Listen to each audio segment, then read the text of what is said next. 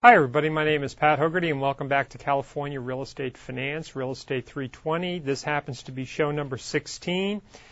And the last time that we met, we were talking about the overall loan process, the process that you go through from the time that you actually apply for a loan till the time that you finally close it and record all the necessary documents and receive title to the house. Or if it's a refinance where you have actually refinanced the house and you're expecting to get some money out that you're going to be utilizing to maybe buy a new car or a boat or a plane or pay off some bills or something along that line. What I want to do today is I'm going to be covering some stuff that just deals with the escrow procedures part of it. Now, some of this stuff may in some cases be redundant or feel redundant because we've talked about it before. And hopefully you've even had some of this in real estate principles and real estate practice class. But I'm going to be going back over it again to reiterate what this escrow process is and what happens. And I'm going to be doing that the first part, going through some information that's in the book. And the second part, I'm going to be going out to a couple websites.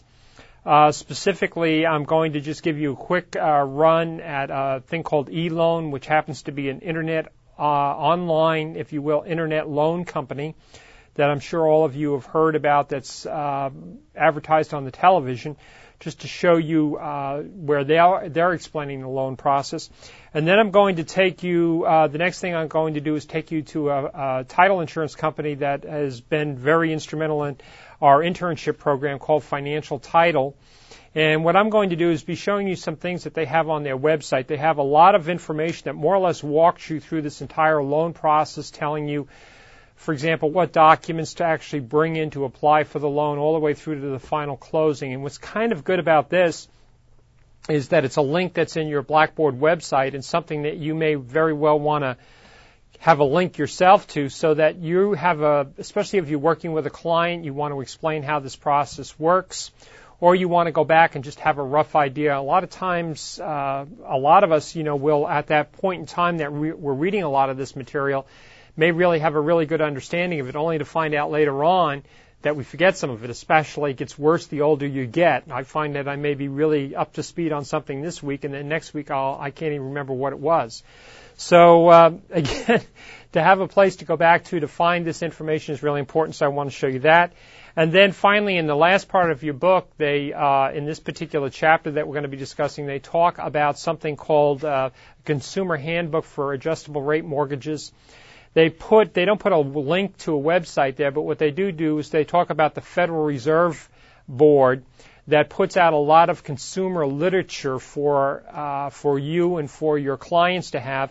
By the way, most of this literature is available in the form of where you can open it as a PDF file, or you can actually call them and it doesn't cost you any money, and they will actually mail you the booklets or consumer information you would like to have. So anyway, I just want to, again, provide that for you. So what I'm going to be doing over here in a minute is moving over to my old friendly document camera and talking a little bit about what's in here. Again, I'll be reading just to get us off the mark, and then I'll be talking more about this information. So anyway, as it shows in your book, and let me get my right pointing stick out here, my pencil, it says the last step in the loan process is the closing. When a loan proceeds are distributed and a deed to the property are transferred and recorded, these steps are usually carried out by an escrow agent. In other words, a person, and when we say an escrow agent now, it doesn't necessarily have to be an escrow officer. It can be an independent third party that's acting as an escrow agent and getting their instructions from all of the people that are involved in the escrow. It says the escrow agent makes sure that all the necessary documents are prepared and properly signed, they calculate the necessary prorations, they make sure that all the necessary funds have been deposited, and provides a settlement statement. Once everything is in order, the loan funds are dispersed, the deed and other documents are recorded, and the transaction is complete. So that's what the escrow officer does. That's their responsibility. What they do down here is they give you a little bit of an idea, because here in California we're used to the fact of dealing with escrow officers. You may go to other states and say, wait a minute, we didn't have a title company that did this, we had an attorney that did this. And you will find in other states that you will have a real estate attorney that will be in the business of doing escrow type of work. So it says an escrow is where a neutral third party holds items deposited by the parties to the transaction and disperses them after the conditions of the transaction have been met. Okay, those conditions, remember, can be everything from a termite report, repair work, appraisals that are done, deposits from clients, all that kind of stuff. That's what we mean. All those conditions have been met. Attorneys, title companies, and independent escrow companies all perform these functions. In Southern California, it happens to be by and large independent escrow companies that do that. Many lending institutions have their own escrow departments for transactions that they finance, which is also true. Okay, so depending upon what their loan is for and who it's with and what kinds of facilities they have is who's going to be actually signing or helping you sign the paperwork. Actually, even in California now, we have people that are not escrow officers, but what they're called is loan signing agents. And it's what they're basically doing is it started out where people were just doing notarizing of documents. So you had if you will, mobile notaries. And there were people that would go and take this half-a-day class and learn how to become a notary, and then they could go out and have people sign documents, and then they would become a notary, and they would charge a fee for it. In fact, there are a couple different companies here in town. One of them is called the Learning Exchange that puts classes on how to become a notary. Then we've stepped that up a little bit where we have somebody that does what we call a loan signer. And again, that's a class you can go to, and what they are is they're getting documents from companies that maybe don't have a presence in Sacramento, but need somebody to go out and have somebody sign all the documents and turn around and notarize them. Again, all they're really doing in that case is they're just making sure that the documents that somebody has highlighted, maybe in yellow, are signed appropriately and that they're notarized. So you have different kinds, but an escrow officer is this independent third party that's the one that actually makes everything happen when everybody has finished everything that they're supposed to be doing.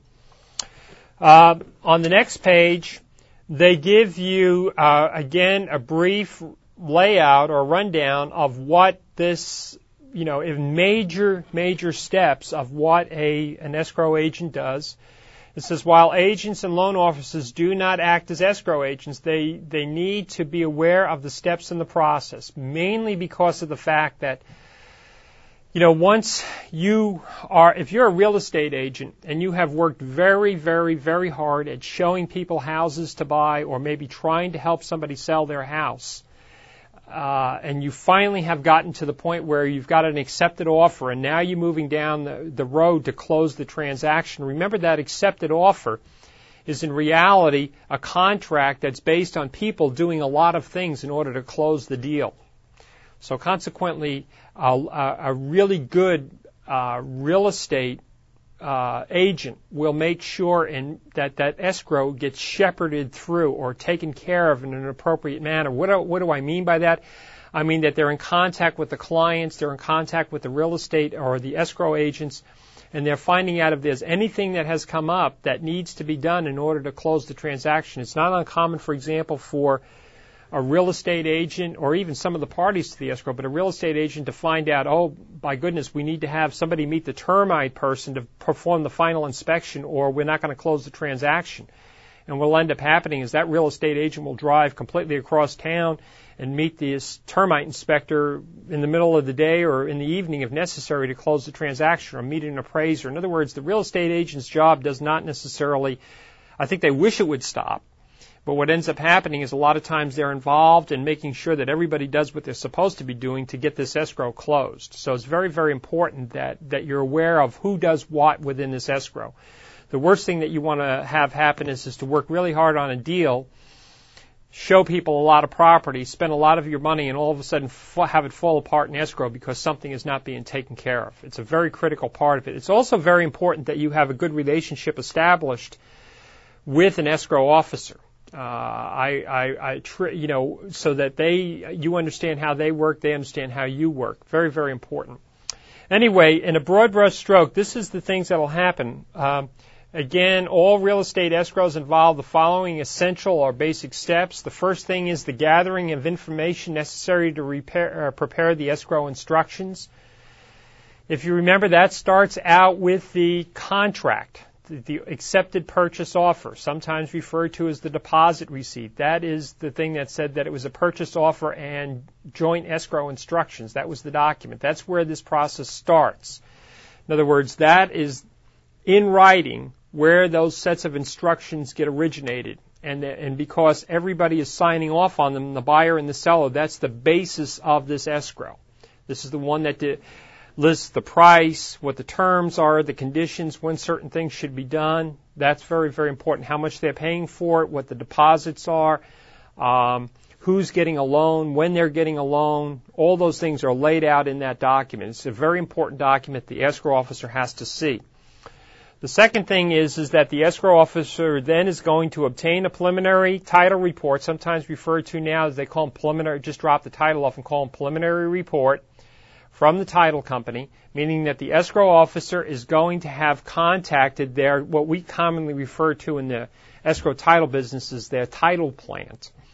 And within the title company, they have these people called title officers that are going to go through all of the records, and they're going to look and see who owns the property, are there any liens, judgments, encumbrances, what's against the property, and they're going to produce this report called a preliminary report.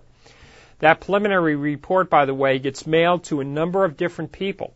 It's usually going to go one to the buyer, one to the seller, one to the buyer's agent, one to the seller's agent.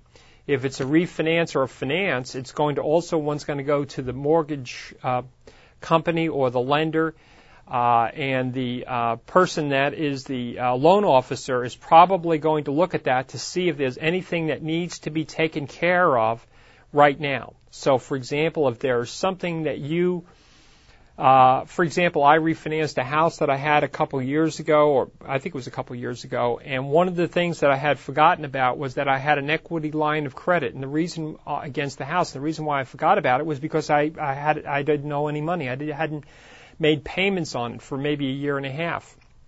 But I forgot about the fact that unless you contact the lender and tell them to take that you're not going to use that anymore and to take that off title, to file what's called the deed of reconveyance, it's going to be there. Now, who caught that right off the bat was the person at Viatech. His name is Wally Borland, who happened to be my loan officer, who caught it right away and called me up and said, Pat, and then I had to go to the bank and we took care of it. But usually it's the loan officer that's going to catch that right off the bat. A good loan officer is. The next thing is that you're going to have satisfying existing loans secured by the property. What this essentially means is that you will probably have on the property, very rarely do you have a property that's free and clear. So what's going to end up happening is that in order for the escrow officer to know how much money they need to pay to the lender on the existing loan on the property, they order something called a demand. What they essentially do is they contact the lender and say, excuse me, we would like to know how much money you need and on what date you need it, as of what particular date, to pay off this existing first or second loan that's on the property. Also, and when you get that from the lender will tell you what that happens to be, how much money it is as of a certain date. If there are any prepayment penalties or any additional fees or anything like that that are involved, they will let the escrow officer know, and that becomes part of the escrow, so they know how much to pay off the lender. Very important. The next thing is that they're going to do is they're going to prepare documents such as escrow instructions, loan documents, deeds, etc. So in other words, what they'll do, and this used to be an extremely arduous process at one time, the escrow officer had to actually sit down at a typewriter and manually type all of these documents. And in certain cases, if I remember correctly, things like notes, the note that you signed could not have any mistakes at all in the note. If you made a mistake, you had to tear it up and throw it away. And the reason why is they didn't want anybody to think that you had signed something and then later on somebody had changed it. So that's why they want original copies. So the escrow officer had to type these documents, and it was a lot of work. And it was before we ever had any kind of computers, so what they ended up having to do is they had to type everything from letters to things that were in itty-bitty little boxes, to put dollar figures in there. So the computer systems now have made things a lot easier. There's programs that are already set up, they load the figures in, and it just produces the reports. And what's kind of nice now is that's why it's important that if you have a transaction going on with an escrow officer, that you as the agent talk to the escrow officer and find out if everything is correct, and if hopefully you know if there's anything that's going to be coming up that you need to explain to the client when you go to the closing with them. And if you happen to find a mistake, a lot of times the escrow officer can just turn around and say, oh, that's no problem. I'll just go back and fix that error and reprint the whole thing again. Not a problem. Okay, so it's a lot easier to do with them than when the client comes in. They're going to have to take care of depositing of any funds from the buyer or the seller. So remember, this might be additional funds coming in, additional deposits that are coming in, money that's coming in from homes that they're sold. For example, somebody may buy a house and they're going to say, you know what, I'll give you a $10,000 down payment, and then once my house closes escrow, I'll have another $80,000 to give you. So that might very well be money that is coming in from the close of another sale. The thing that you want to keep in mind, too, with the escrow officer is to find out if the best way to get the funds from one escrow to another is to get what we call wired funds. And the reason why is those wired funds show up immediately in the account. Even if you have a cashier's check, and probably everybody that listens to this would not believe me, but even if you have a cashier's check, the bank can put a hold on it while they wait for the funds. So if you have it wired, then it goes immediately when that transaction closes, it goes into yours. So the money is there. And a lot of times deals are all based on, we're closing one deal in Southern California, and we're closing and signing in the morning there, and the next day we're signing on the one in Sacramento, or vice versa. So it's really important that we have this set up. Okay? Prorating any expenses or allocating any costs. Prorating any expenses would be such things as taxes, interest, any other costs. There might be an issue about, for example, maybe the termite report showed, $2,000 worth of work, and the buyer's going to pay a certain amount and the seller's going to pay a certain amount based on a negotiated transaction. Or it may not be uncommon for the buyer to pay for an inspection and the seller to pay for the repairs. So you'll have that kind of stuff. Preparing any uniform settlement statements. That's called the HUD-1 statement, which we'll talk about in a minute. That shows where all your money is going. Okay? Issuing policies of title insurance for the buyer and the lender. Okay? So you have a buyer's policy and you have a lender's policy. And then dispersing any funds and delivering documents. The dispersing of the funds, normally what happens is after you sign everything, it's all notarized. It goes back to the lender. Goes back to usually their underwriting department. They check and make sure everything is okay. If it's okay, they give the go to go ahead and record. The title insurance company, normally the day that they record the transaction, will do a last final check in the title records to see if anything else has shown up between the first time they did it and now, to see if somebody recorded something like a lien or a judgment or another note or something else. And hopefully nothing has shown up. And then what will end up happening is then they record the transaction, which means they literally take the documents and stick them in a clock down at the recorder's office. And then the escrow officer gets confirmation back from the title officer that everything is to go. And then they can start turning around and cutting the checks, such as if you're going to get a check for a refinance and you're going to use the money to buy a new car, that's when you would get the money. Or if you're buying the house and you're looking to get the keys to the house or the garage door openers, they'll say as soon as it records at 9 o'clock in the morning or 2 o'clock in the afternoon, you stop by the office, you can pick up the keys, pick up your checks or what have you. Okay? And then after that, you'll receive documents in the mail. Typically what will end up happening is usually you may have other documents that may be coming on in the next couple of weeks or next month or something like that. So that's the overall process. This page here, and I'm not going to go into any detail about it, but basically this page right here just basically talks you through the process that I just discussed from the time that you open up the escrow all the way through it. So it says that, starting out here, it says the first step in the process is to open up the escrow. So it takes you all the way through. All the language that I just talked about is located right here. And again, this is in a broad statement, a broad list of checklisted items is what this is. This is by no means all the detail that has to be there. Okay. The next thing that they show you is what they call an escrow progress chart. And I'm going to try to zoom in on this if I can. Now, I have seen these charts come in a lot of different types of formats. I'm going to blow it up in a minute. Depending upon which company you work for, which real estate company you work for, each one of them typically is going to have their in-house process that they want you as an agent to follow on you shepherding or managing your transaction. It's not uncommon, for example, from the time that you meet the client to establish a client folder. And in that client folder, you're going to have things like the name and the address of your clients. You're going to have where they work. You're going to have a lot of information. You're going to continue to put this stuff in this file folder. You'll have escrow instructions, purchase offers, counter offers, all this kind of stuff.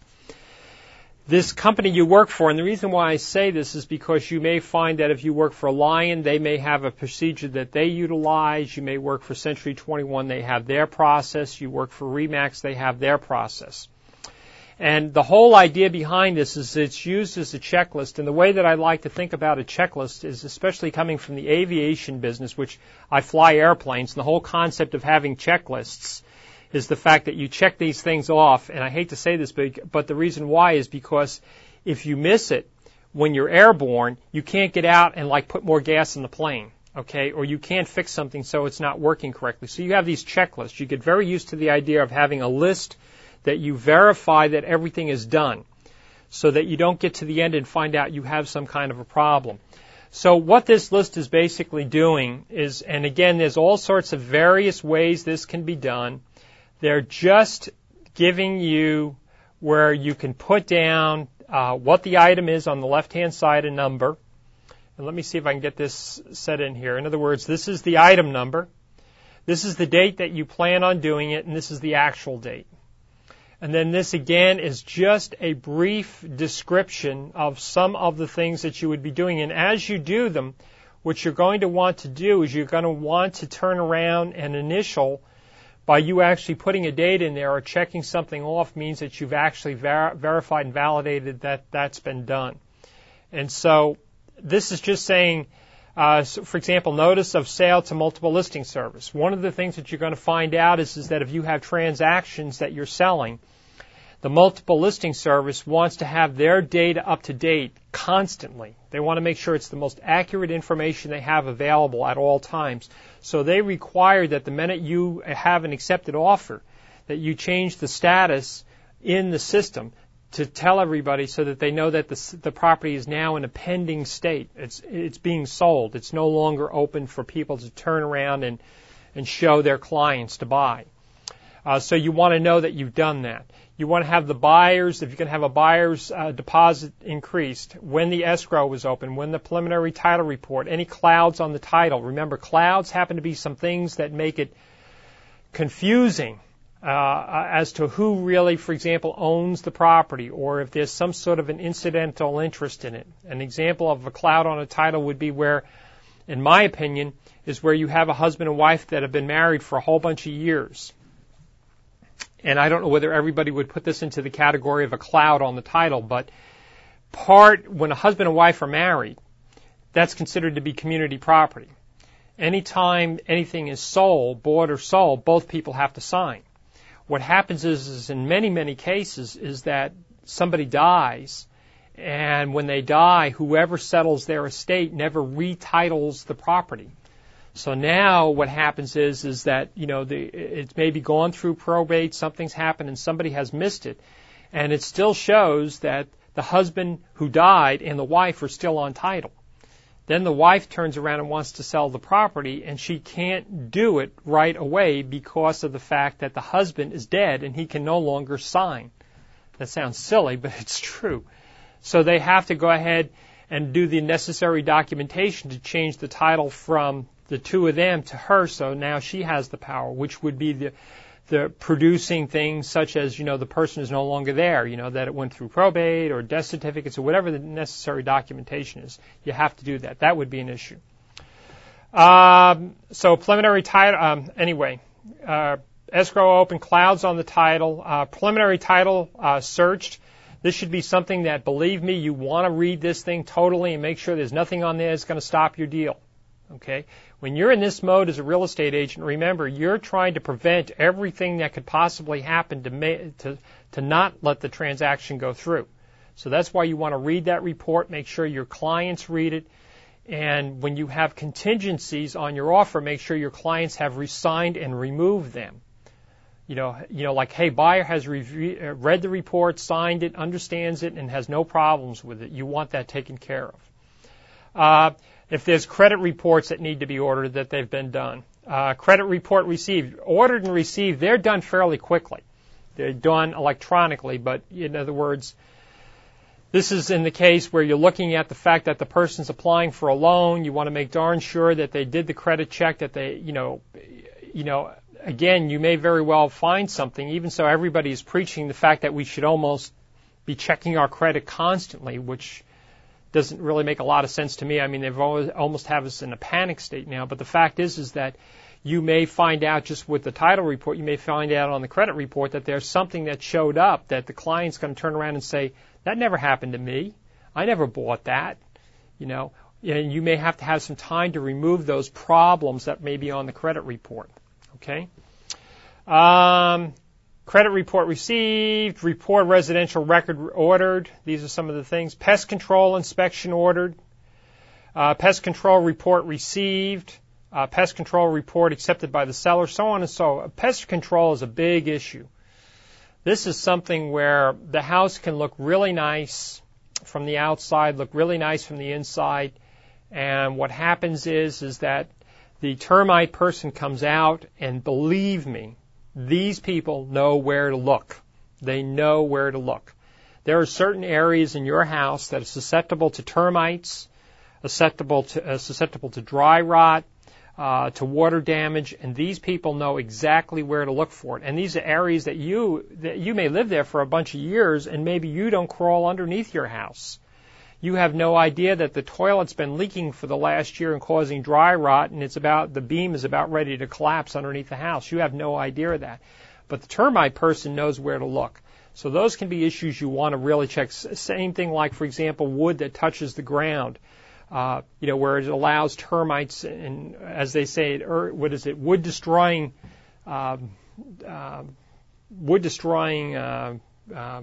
I can't think of the right word, bugs, if you will, coming into the house. Okay, that's the thing there. Any other inspections that are ordered need to be ordered and received and checked off, and you need to make sure these are, whoever needs to. Remember that deposit is all contingent upon these things getting removed. So you're going to want to make sure the clients read them, sign them off, and remove those contingencies. Payoff of the beneficiary statement. These are the demand statements. Okay. Loan commitment ordered and received. Okay. Loan application approved. Down here is escrow closing instructions requested, call the client, so on and so forth, all the way down, where you have the client come in, funds ordered, deed recorded, and then this is after the close, final adjustment closing statement where the money went, check to the seller for the proceeds, check to the buyer for any refunds that they've, hopefully in most cases what ends up happening is the buyer usually has some money coming back because we're working off of estimates. And typically those estimates we kind of go on the high side a little bit because we don't want to have to go to a client the day we're getting ready to record the escrow and say, oh, by the way, we need another $3,000. We want to have enough money available for them. Anyway, so keep in mind, this is how you're going to monitor the transaction. And again, I think every real estate firm has got their process and their procedure. And in addition to that, title insurance companies and escrow officers will normally provide to you free of charge folders and jackets and checklists that you can use, if you're with a fairly small real estate company that maybe doesn't have all these procedures and policies in place to that extent. So they have a lot of documentation you can use. Okay, the next thing that's going to happen as a result of this closing is something called, and let me zoom back out here, is something called a settlement statement. Okay, typically referred to as a HUD-1 statement or HUD-1 statement. This we've talked about before when we talked about government regulations. Just to reiterate again, the statement is a listing of all the amounts involved in the transaction. Let me see if I can get this zoomed in a little better. In the transaction, in sales of residential property financed by institutional investors, the uniform settlement statement is used. And down here, I think this is important. That's why I underlined it, because I wanted you to take a minute and think about what these terms mean, because we throw them around pretty loosely, but we want to understand what these debits and credits mean. So they give you a little scenario, a little example here, and I think it's important. It says items on the statement are listed as either debits or credits. A debit is any charge payable to any party. Okay, so it's money that needs to be paid. Okay. For instance, the purchase price is a debit to the buyer and the sales commission is a debit to the seller. So in other words, a debit on this contract would show that the buyer is going to go ahead and pay $500,000 for the house, or that the seller is responsible for paying something like a $30,000 real estate commission. That would be something. That's something owed by those people. That's a debit for them. Okay? A credit is any item that is payable to any party, but again it says the buyer would be credited with a new loan because that's money coming into them, okay, and the seller would be credited with the sales price. And then they give you an example here. They say the easy way to think of the statement is to compare it to a check register. Debits are checks written against your accounts that you pay out. So debits are things that you write to things like PG&E, SMUD, your MasterCard, your car payment. That's what a debit is. Okay? Credits are similar to deposits in the account, such as pay-ins, things like your paycheck, money that you received from working your second job, things like that. When the transaction closes, the balances of both the buyer and the seller should be equal to zero. Okay? So in other words, when you get all done, this is the old accounting thing, where you put something on this side and you have something on this side. When you get all done, everything should be balanced and zeroed out. Okay? Now the reason why this is important, and I'm not going to spend a lot of time, but I've already shown you this statement one time before. This is the HUD-1 statement. And I'm just going to show it to you here. This is the statement that has to be taken care of or shown to or produced by at the close of escrow, showing where all the money went. Okay?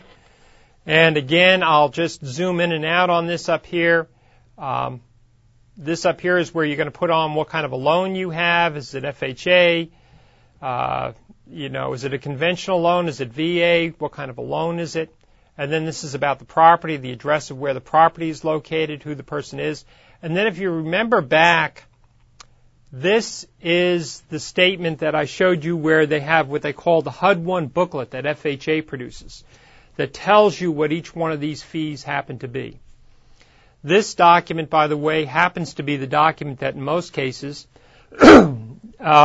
is required usually by, say, for example, if you're selling a house and you're turning around and going to buy another house. Typically, this is a document that the new lender for your new house may require you to show them so that they can see that you actually did buy a house. Okay? So this is the HUD-1 statement. Okay? So I want to make sure this is a 2-page document, and again, this is in your textbook. Let's see. Down here, they give you just a little bit about that RESPA statement. Okay, a couple details about it. It's called the Real Estate Settlement Procedures Act. That's where it gets its name from, RESPA. It applies to the sale of 1 to 4 unit property, so 1 to 4, okay, that involve financing from institutional lenders where the purchase loan is secured by a first trust mortgage. It says, it gives you some qualifications here. It says RESPA does not apply to the purchases of vacant land, properties of 25 or more acres, or transactions where the borrower assumes an existing first mortgage. Just to let you know where it does apply. In transaction subject to RESPA, the lender must give the borrower a good faith estimate. Remember that good faith estimate was something when they initially applied for the loan to let them know what the loan costs were. Of the closing costs at the time of the loan application. The lender is also required to give the borrower a booklet published by HUD. We talked about that before, which describes the closing costs, every single closing cost, what it happens to be. The settlement procedures and the borrower's rights. The entity handling the closing must prepare the settlement statement on the uniform settlement. You must prepare the statement, which is the escrow officer. And basically, I think that that's the only other thing that they talk about in here is an example of a good faith estimate that you would typically have from a lender. This is where you would be. Again, this would be the first part of the transaction, but the concept here is that you'll know what all of your fees were going to be, items and payable in connection with the loan. So they'll talk about, and I'm going to blow this up a little bit more. These are the things that they would tell you would want to know in the beginning, such as the loan origination fee, the loan discount fees, the appraisal fee, the credit report, the lender's inspection fee, mortgage broker fee. In other words, this is all the fees, so you know where your money is going. I cannot overemphasize how important it is that if you're doing this with, say, a husband and wife or a partner or a friend, you're buying a house or getting a loan, make sure you sit down and go over this.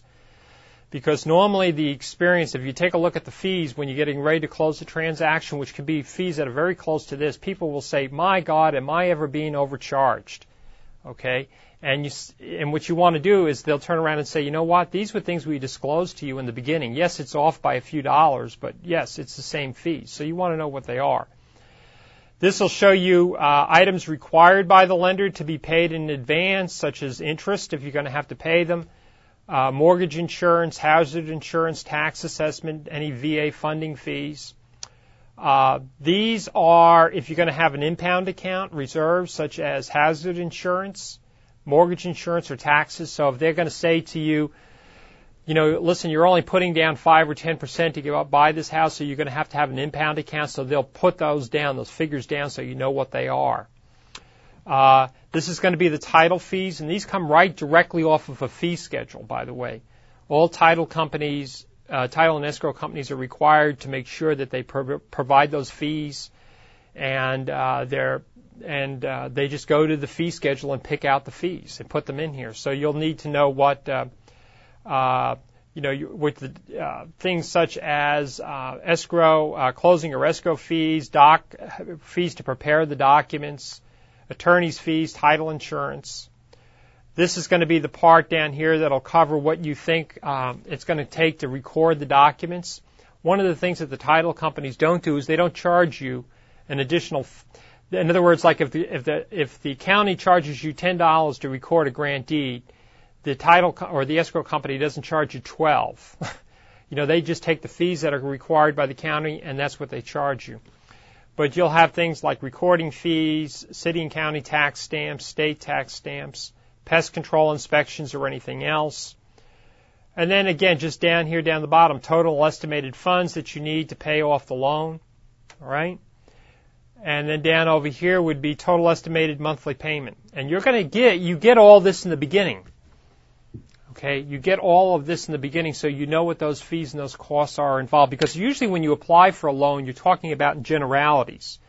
Usually your initial thing is, well, how much of my monthly, if you go into a lender like a Bank of America or Wells Fargo, usually you're asking the lender, well, I'm thinking about buying a house. It's going to be about $300,000. I'm probably going to have to borrow about $250,000. What's my monthly payments going to be? What kind of loans can I get? What's my points? Those are just general talk, while you're shopping. At this point, when they write this is when you've made your decision that you want to go forward, and then they're going to prepare this document for you. Okay? So that's that part of it. What I want to do now is I want to take a minute and show you that's on your Blackboard website, if I can get this to come up, is one more hit of the button here, I think. Again, this happens to be at your Blackboard website. I'm going to change the size of the text here. This is what it normally looks like. I'm going to make it a little bit bigger so you can see it on your TV. I'm going to go to the website links, and I'm going to go down here to Chapter 8 and 18, what I call 8 and 18, but it's the overview of the loan process and the escrow process. And what I'm going to do is I've put in 3 different links here. I've put in eLoan. So I'm only going to spend a minute and talk about that, but what the idea is that a lot of times people now are getting their loans or starting their initial shopping or even doing the whole process online. And the concept behind this is that, eLoan, if you watch the commercials, you have other lenders that are competing for your business. They're trying to get you the lowest rate loan they possibly can. So what I wanted to do was just to go in here in the area where I have that'll open up is to the actual process. And one of the reasons why I like to do this is because of the fact that I want you to see that what you're reading in the textbook is the same information that lenders or real estate agents are having to provide to their clients. So it's not like the textbook is just something that we read, some theoretical document that we really don't follow. What in reality is happening here is that the textbook is telling you stuff that you have to do, and then the websites are reinforcing that. So I'm just going to go over here over eLoan for a second, just for a second. eLoan has where if you're going to be able to purchase, you're going to get ready to purchase a home, you can apply for a loan online, you can search for rates, you can get pre-qualified, you can do all of that stuff online. Okay? If you're going to do a home refinance, which means you already own the home now, and you're going to be taking money out of it, which could either be an equity line of credit or it could be maybe you're going to get a brand new loan and pay off an existing loan. That's not uncommon, especially when interest rates, if they get so high and then all of a sudden if they start coming down, you'll start reading articles in the newspaper where everybody is doing refinancing because they can get lower rates of interest because maybe they bought the house and they bought it at 7.5 or 8% interest, and now the loans are down to 5 and 6, so they'll refinance. They may even refinance a couple times. They'll talk here about a home equity loan, and again, they have other kinds of loans that are here: auto loans, auto loan refinance, personal loans, so on and so forth. The big thing I wanted you to see here, let me get the stuff moved around, is that this right here explains their process. So it talks about comparing the loans right here, and you can search for the loans and get a recommendation from them. It talks about how to apply for the loan. It talks about the eLoan approves loan, what to do. They talk about locking your rate in, which is important. A lock-in is very important. Here's what happens with the lock-in. Is that you may, for example, especially on brand new homes, you see this a lot, where maybe you're signing the documents today to build a house that's going to take 6 or 8 months to build out into the future. And so maybe in January you sign the documents to start the construction of the house, but you're not going to move in until June or July. What happens is that you may find out that maybe in maybe January, February, or March there's a very attractive financing rate available at that time, and you want to know, how do I lock that rate in? How do I have them hold that rate? So that would be one thing. Or if you think it's a good rate loan and you want to know how long is the lender going to commit to that interest rate. So when a lender says to you typically, okay, I'll give you a 30-year fixed rate loan, 6.5% interest, 2 points, if that happens to be attractive, and the payments are going to be so much, and your next words out of your mouth would be something like, well, how long will you guarantee me that loan? So then you're going to be talking about how long, when could they possibly change it? Usually most lenders will say, you know what, every day it changes, it goes up and down.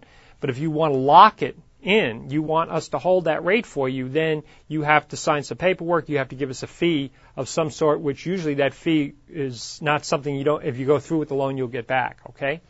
So they talk about that.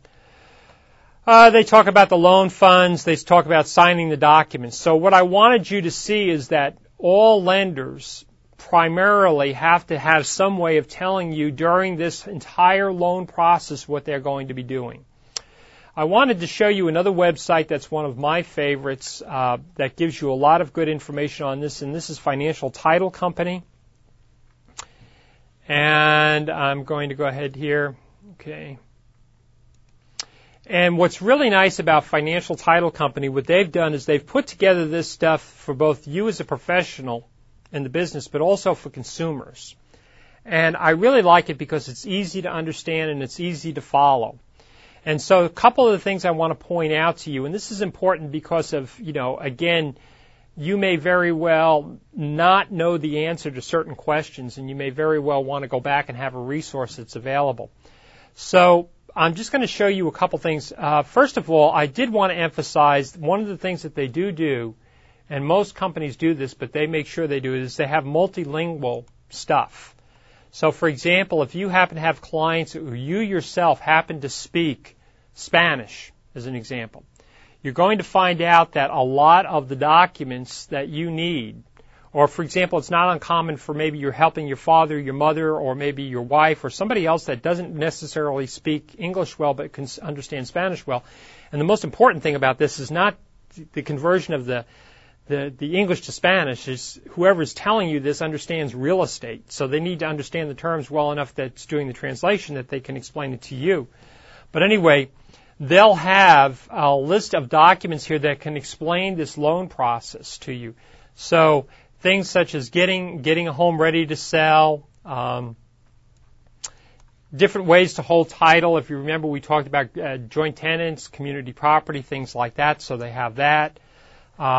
They have a guide to title insurance, again in Spanish, a guide to refinancing, a seller's guide to escrow, so you want to know what the escrow process happens to be, a buyer's side to the escrow, so the buyer knows what they're doing, things, just real estate terms, just general real estate terms, what do they mean? They have that. They have such things as withholding. Now, if you remember now, one of the things that's required by the escrow companies, if you're selling certain kinds of properties, like investment properties, they're required to withhold a certain amount of those proceeds, because so that when the bill comes due to pay the taxes on the sale, that you have had the money that you've already given to the government entities, if you will. So, and that's something you need to let your clients know about, but it also explains what that process is here. Home buyer's guide, home seller's guide, home loan guide, moving checklist, and settlement of information, and then why title insurance. So they have this all listed here. Okay, and again, multilingual language. Under escrow and title, this is the page that I like because it kind of walks you through the process a little bit, and it breaks it down into itty-bitty, I wouldn't say itty-bitty little steps, but it kind of gives you an idea that you can go back in and target what you're looking for. So, for example, if you were just wanting to know what an escrow was, right down here is explaining the entire escrow process, what they do in Northern California, Southern California, how a resale escrow is opened. All of that stuff is right there for you to read and understand and go back and show to a client. This is stuff that if you have a website, for example, if you're taking one of our, let me make this text a little bigger, by the way, here. Hold on a minute here. I'll make it real large. If you're going to take, for example, that class that we're going to give this spring, which we're starting to do, which is called Computer Applications in Real Estate, and you wanted to have something to link to in your website that explains stuff to your clients, this would be a good thing to link to. So anyway, all of the stuff about the escrow is listed right here. How is the resale escrow closed? Again, all that process is located right here for you. The next thing that people will have is, like, for example, how do I hold title? What does this holding title mean? This is a question clients might ask. So what they've done here, which I think is really good, is that they give you across the top tenancy in common, joint tenants, community property, and community property with right of survivorship, okay, which is something that you need to be concerned about, because if you don't, you're talking about going via will. Okay, and then down below gives you who the parties are, the division of the property, the title, the possession, what happens, conveyance, how you can sell it, all right, purchase status, all of this is listed. What happens when you die underneath that kind of a title, where it goes, so on and so forth. It's all listed right here. Creditors' rights, so on and so forth. The next thing is the preliminary report, or we sometimes refer to as that preliminary title report. So it walks you through what this process is, what it's actually doing. So you can explain this again to your client, especially in the beginning of if you're going to be in this business in the beginning. Financial Title, for example, has a lot of booklets, a lot of training for agents. These are things that you probably want to get copies of and have for yourself so you're able to explain this to your clients if you're going to be a real estate agent, so you can be pretty clear on what's going on in the transaction. And then if there's something you don't understand, you can talk to the escrow officer and find out. The next thing is what's needed when you're doing an escrow. So it gives you a list here, what kinds of documents that you need. This is also good, too, because many times if you're working with a client and the client says, wait a minute, why are you asking me for this stuff, or why do I have to do it? It's always a good way to say, it's not really me that's asking for it, it's the company, it's the lender that's asking for this. So, again, this lists all the stuff that you're going to need, when you go down to see the if you will, the escrow officer. Costs involved, and this doesn't break down the title costs, but it just talks about costs in general. If you want to know what the escrow and the title fees are, they have all title companies, including Financial Title, it's all public information. They have booklets and pamphlets that'll give you all the escrow fees, title fees, everything that you're going to pay for. And it's good as a real estate agent that you have that, because when you're doing those net sheets with a client trying to figure out how much they're going to get out of the transaction when they sell it, it's a good idea for you to know, have at least a rough idea what the escrow fees, title fees are going to be, documentary fees, things like that. Who pays what? This is another one. Who pays for what? Remember, I've always said everything is negotiable, but this will just give you a rough idea of who typically, who would pay for these kinds of fees. Okay, this is who. Here are some of the costs that the seller may pay. Notice the word may. May means negotiable. And these are the fees that the buyer may pay. Okay? Lots of fees. Okay? Lots and lots of fees. All right? The next thing is this will talk just basically about title insurance. Very important because this gets to be mysterious. What kinds of title insurance are there and who buys it and who benefits from it? So this tells you right here. It tells you what kind of policies there are, the CLTA and the ALTA policy. It talks about what CLTA policies do and who's covered by them. Okay. They talk about any additional coverage you can get with a title insurance policy. They talk about a CLTA owner's policy. And then somewhere down here they talk about the ALTA policy, which is sometimes we call them the lender's policy, but it's the American Land Title Association policy. So again, a lot of times, even for me, trying to remember what does an ALTA policy cover, what does a CLTA policy cover, blah, blah, blah, or at least to the point that I know, hey, wait a minute, there's something I don't know, I've read this, let me go back and call up my title rep, or let me call Financial Title and find out, what kinds of, what the answer is to the question so I can properly answer it for a client. Okay?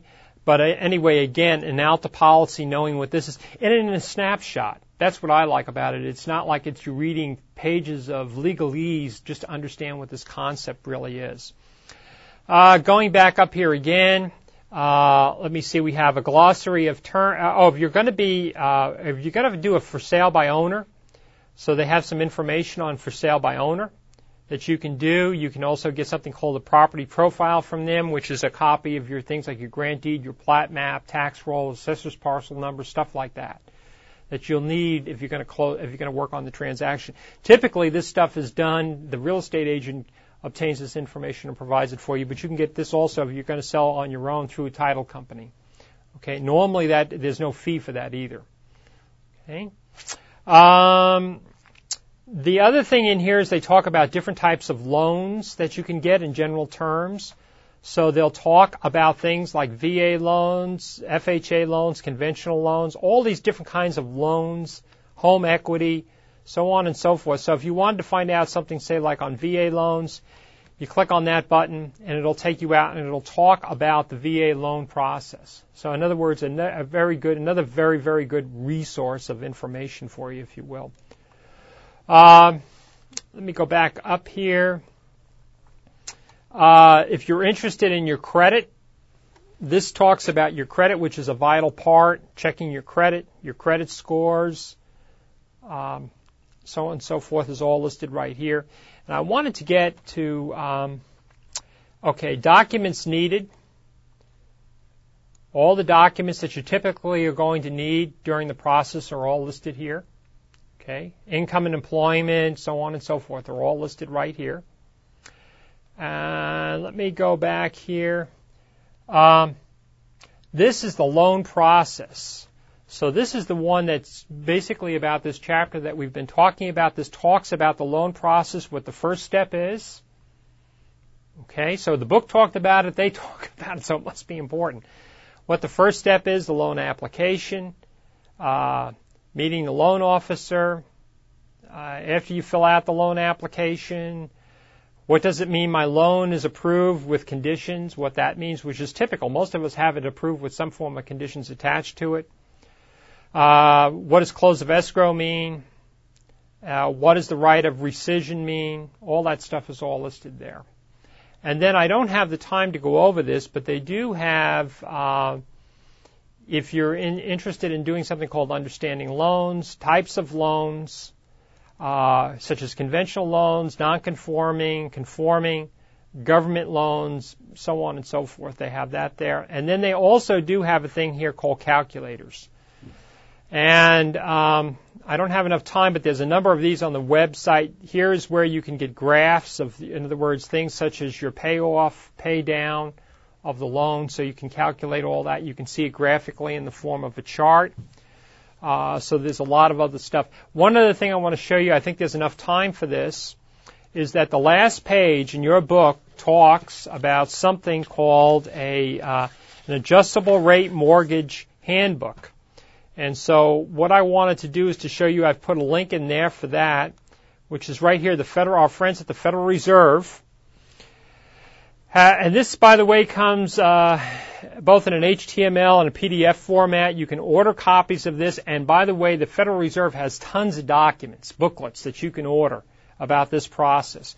In fact, I think I've said this many, many times. If you ever wonder where the people that write books on how you purchase real estate or finance it, where they get their information from, if you spend just a day or so on the Internet, it's amazing the amount of information that's free.